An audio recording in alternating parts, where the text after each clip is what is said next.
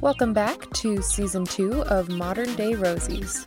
I'm your host, Savannah, and today we have the pleasure of speaking with Sharita Butler, the Regional Director of Patient Access at a North Texas healthcare facility. She's smart, organized, and manages to maintain a great sense of humor. Well, thank you so much for doing this. I'm so excited. Yes, ma'am. Hi, Jackson. Hi. So if he's fighting monsters or something in the back, please disregard. We took free to dance, so we're just sitting here. Fighting monsters in the back seat. You know what? You're both heroes. It's great. It's great. So what does it mean to be a Regional Director of Patient Access? So within my role, it's a function within the revenue cycle department. So my team is responsible for managing pretty much everything up until the patient is seen for their clinical procedure. So we handle the scheduling, we verify their benefits to see how much they owe, and if they have insurance coverage, we collect payments from them. We provide them with financial counseling options that are available. When they come to the facility, we do all their registration. So we're getting their demographics and insurance card and driver's license and getting all their signatures and consent stating that we can perform whatever procedure they're scheduled for. And then we armband them, give them the labels they need so they can sticker any labs they have done during their visit, and we send them on up. And so by the time they go to the clinical staff, they can identify the patient and they start their procedure. That's awesome. So what are the armbands? I mean, I've never been to the hospital, thankfully, knock on wood. What is the armbands like? Is it different colors or like you mark, White, and they have like the patient's name and date of birth. And we have something called the medical record number. So it identifies them. So that way, when you're in the hospital, if you need to have labs drawn, it's an extra way for the nurses to make sure they're giving the appropriate care to the right person. Okay. How long have you been with this healthcare organization? I started with them in February, but I've been doing this type of work in a hospital setting, since 2014. And then before that, I did clinic management. So my first true healthcare job was in 2007. Wow. Can you kind of like walk me through kind of the career progression? You said healthcare job was in 2007. So then you worked in it. So I started in a doctor's office and I was working as a receptionist. So I just did the basic check-in and collected co-pays, like what you would see at your family practice when you go get physical. And then I was working on my master's degree then and going to night school. So I was working during the day and going to Fort Worth from Flower Mound. Wow. Twice a week, and did that for 2 years. And then in the middle of being in school, I got promoted to be a supervisor at this company. And by the time I left, I was a area practice administrator. So I did similar work, but for doctor's offices. And I had 4 different locations in Collin County. And so after that, I wanted to get more into the hospital side of things and out of clinics. And so that's when I went downtown and worked at Children's, got me into the hospital world. And so I've loved it ever since. And so it's kind of where my passion is, and trying to help patients from the front end, because it's so confusing. Patients don't understand insurance at all. And they're just like, what? I thought I have insurance. That's all I need. And it's so much more. What would be one thing that if you could tell your patients, what would you want them to know? I wish they could truly understand how much they owe before they sign up for different plans. A lot of insurance carriers now will try to entice you by saying, oh, you only have to pay like $20 a month. It's great, which that's possible. But then they don't realize they have what's called a deductible, which can be like $5,000. And in those circumstances, you can have to pay $5,000 out of pocket before your insurance pays anything. A lot of insurances are going that direction because it keeps them from having to pay as much. But it's such a dissatisfier to the patients. And a lot of them don't realize that until they get their bill. Yeah, that's horrible. I mean, it's good what you guys are doing to try to like tell the people, hey, this is your policy, but it stinks to see that patient. Wow. It does. So you talked a little bit about your college and degree. What did you get your degree in? What did you get your undergrad and then your master's? Yes, my undergrad was in community health and biology. And then my grad degree was in healthcare administration and management. Initially, I thought I was going to go clinical, like be a physical therapist or pharmacist. And then once I got into it and did the classes and kind of saw all the extra that was required post undergrad, I was like, no, thank you. So how did you kind of find, hospital administration? Like, did you, I guess, from kind of although working with wanting to be a PT, then you're kind of like, oh. So in my junior year of college, I worked at a physical therapy office. I got a job intern, and they ended up hiring me on. So I was there for like a year and a half, and they had me kind of functioning like a PT assistant without the certification, which was really nice to see how that worked. But then they had me doing some administrative office work. And so I'm like the organized freak of nature that likes to do all of that.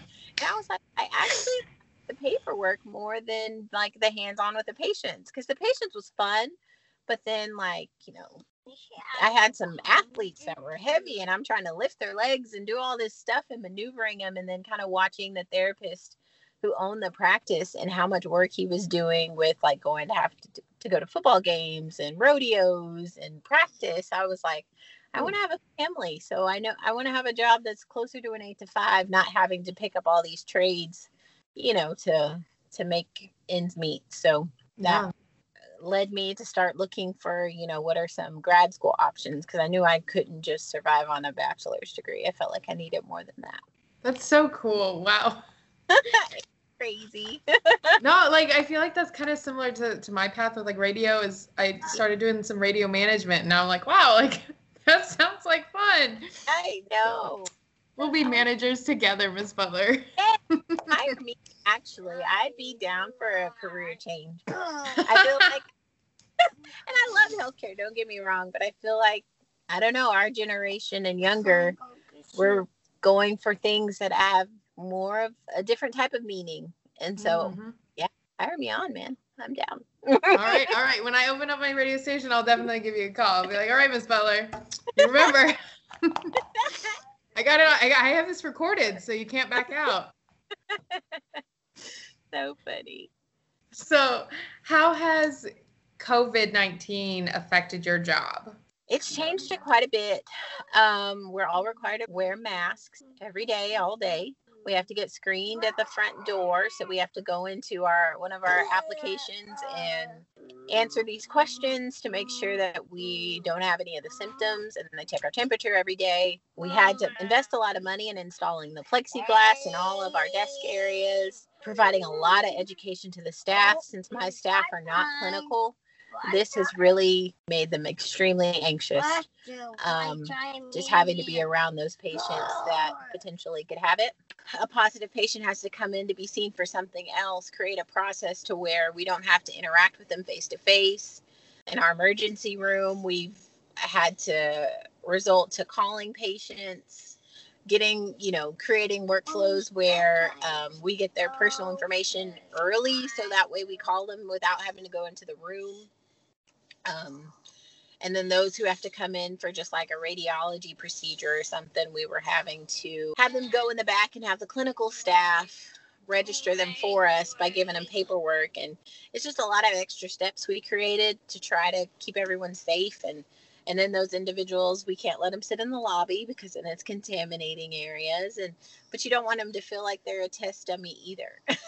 And that's probably the hardest, because a lot of the staff initially, when we didn't really understand what this was, they were so nervous. They were like backing away from the patient, and just you could see on their face, they were deathly scared.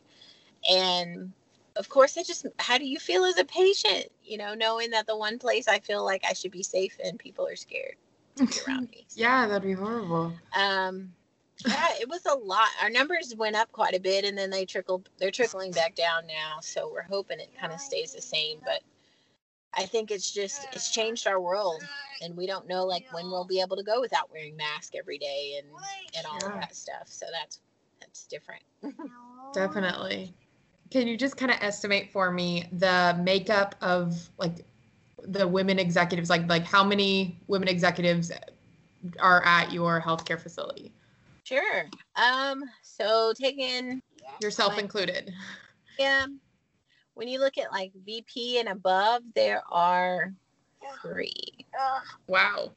Yeah. And directors, because of the nursing aspect of the hospital, there are more because, most of the nurses are female. But when you take the operations side of everything and the presidents and the chief medical officers, they're all male. Wow. So wow. We are definitely a minority. Okay. I mean, how does that make you feel? Like It's interesting. I'm always polling people, trying to figure out like their career path and what do they do to get in the position they're in, because I don't feel like I'm at a stopping point.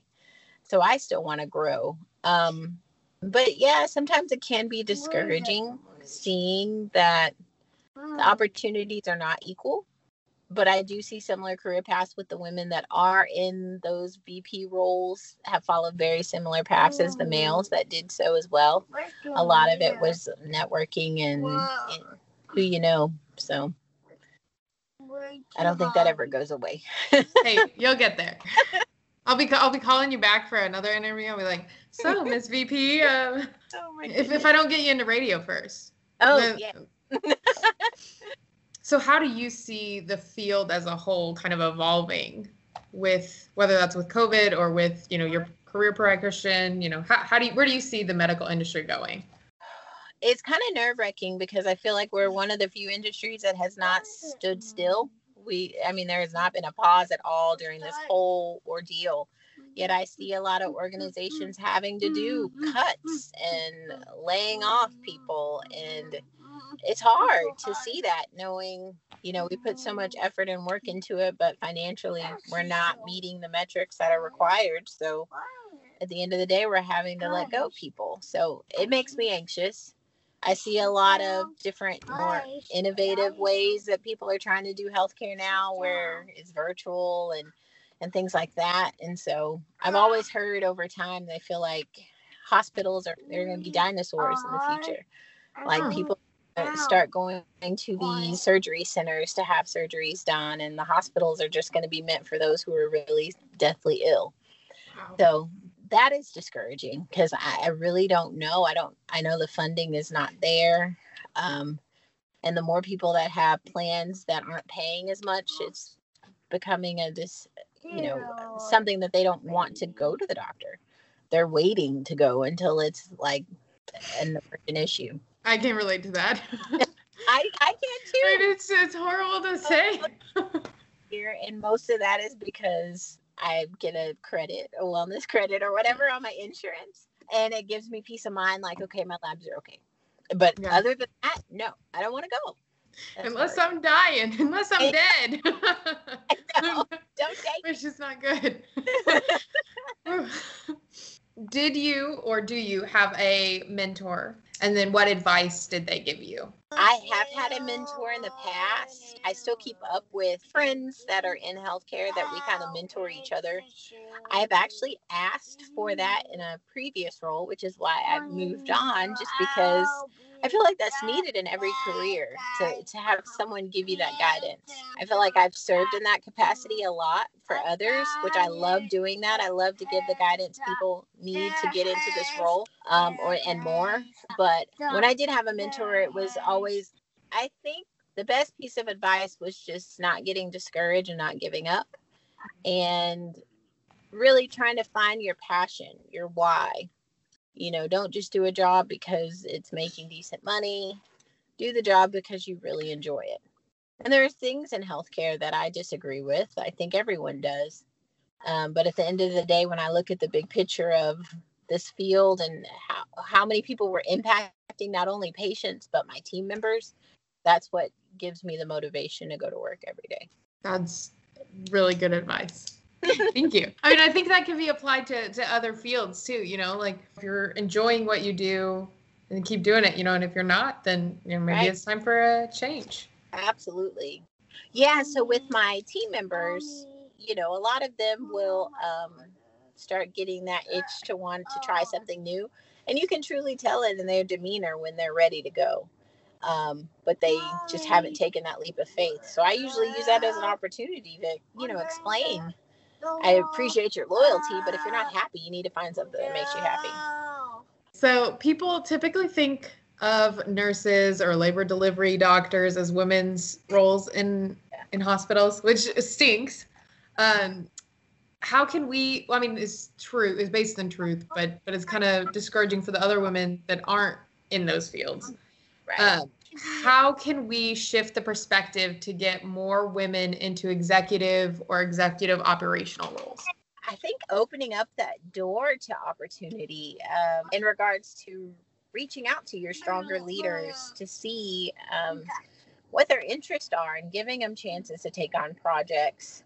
I think a lot of people would like to have someone approach them before they're willing to just jump up and just apply for a position due to fear of failure. And I don't think there's enough of that coaching and mentoring, so to speak, for those who they feel have potential. I think it's just an expectation that people think, oh, a position's posted. If you want it, you should apply. But I really feel I would not be in the place I am in my career if I didn't have mentors along my path that encouraged me to do it. And I'm sure that works on both ends, like you have to apply, but then also kind of reach out to the person doing the hiring and say like, hey, like I'm really interested in this position. Maybe if I'm not, don't have all the skills yet for this one, what can I do to get those skills and go from there? Yep, definitely.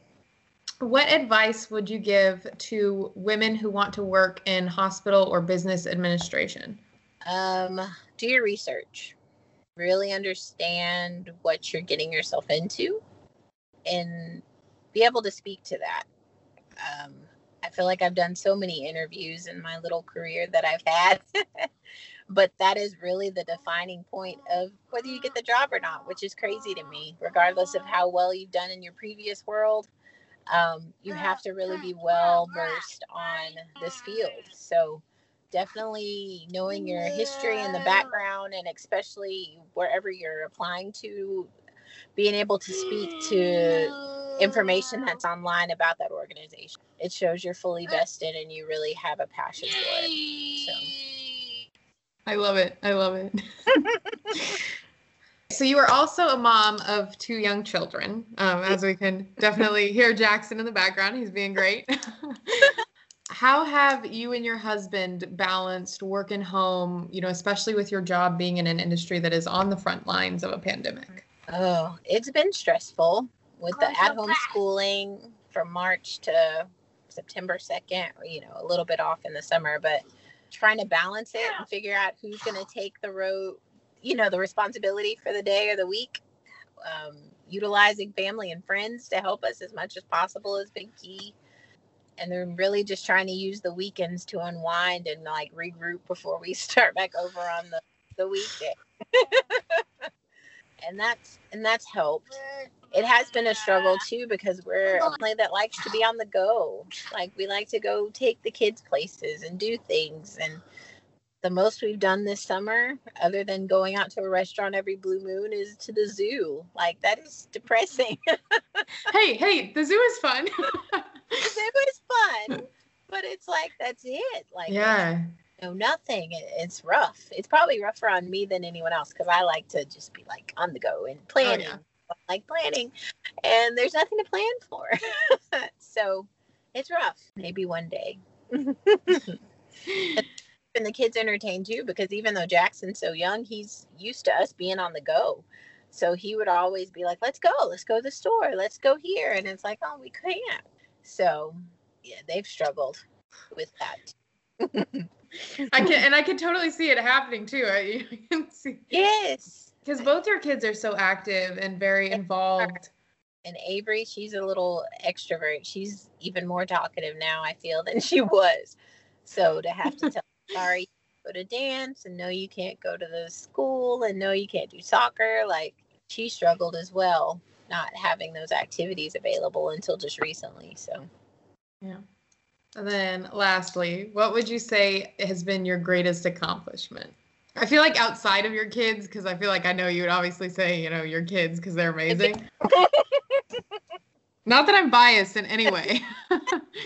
I I would say the whole gamut of trying to be a good wife and career woman and mother, balancing the three, because I've struggled on and off with, am I putting too much focus in work, or am I not putting enough focus in the kids, or, am I giving Dwayne enough time because I'm sleepy? And so really trying to balance that. And at the end of the day, when, I hear the kids or even Dwayne say something like, I really appreciate you, or it gives me that confirmation that, okay, this is my purpose. Even though there's days when I'm like, I just need to win the lottery and call it a day. Yes.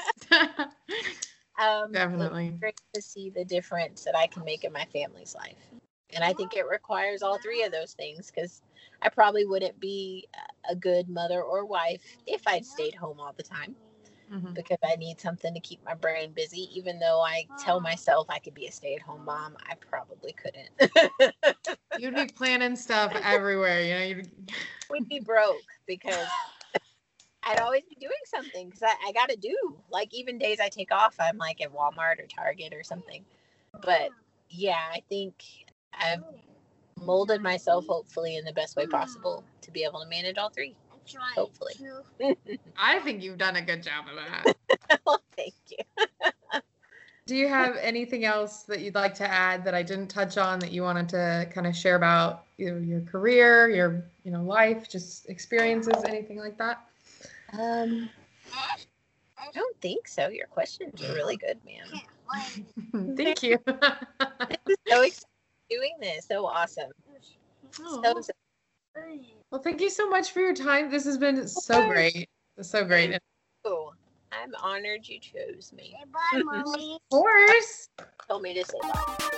Bye, Jackson. Bye. Thanks for listening. We'll catch you next time on Modern Day Rosies.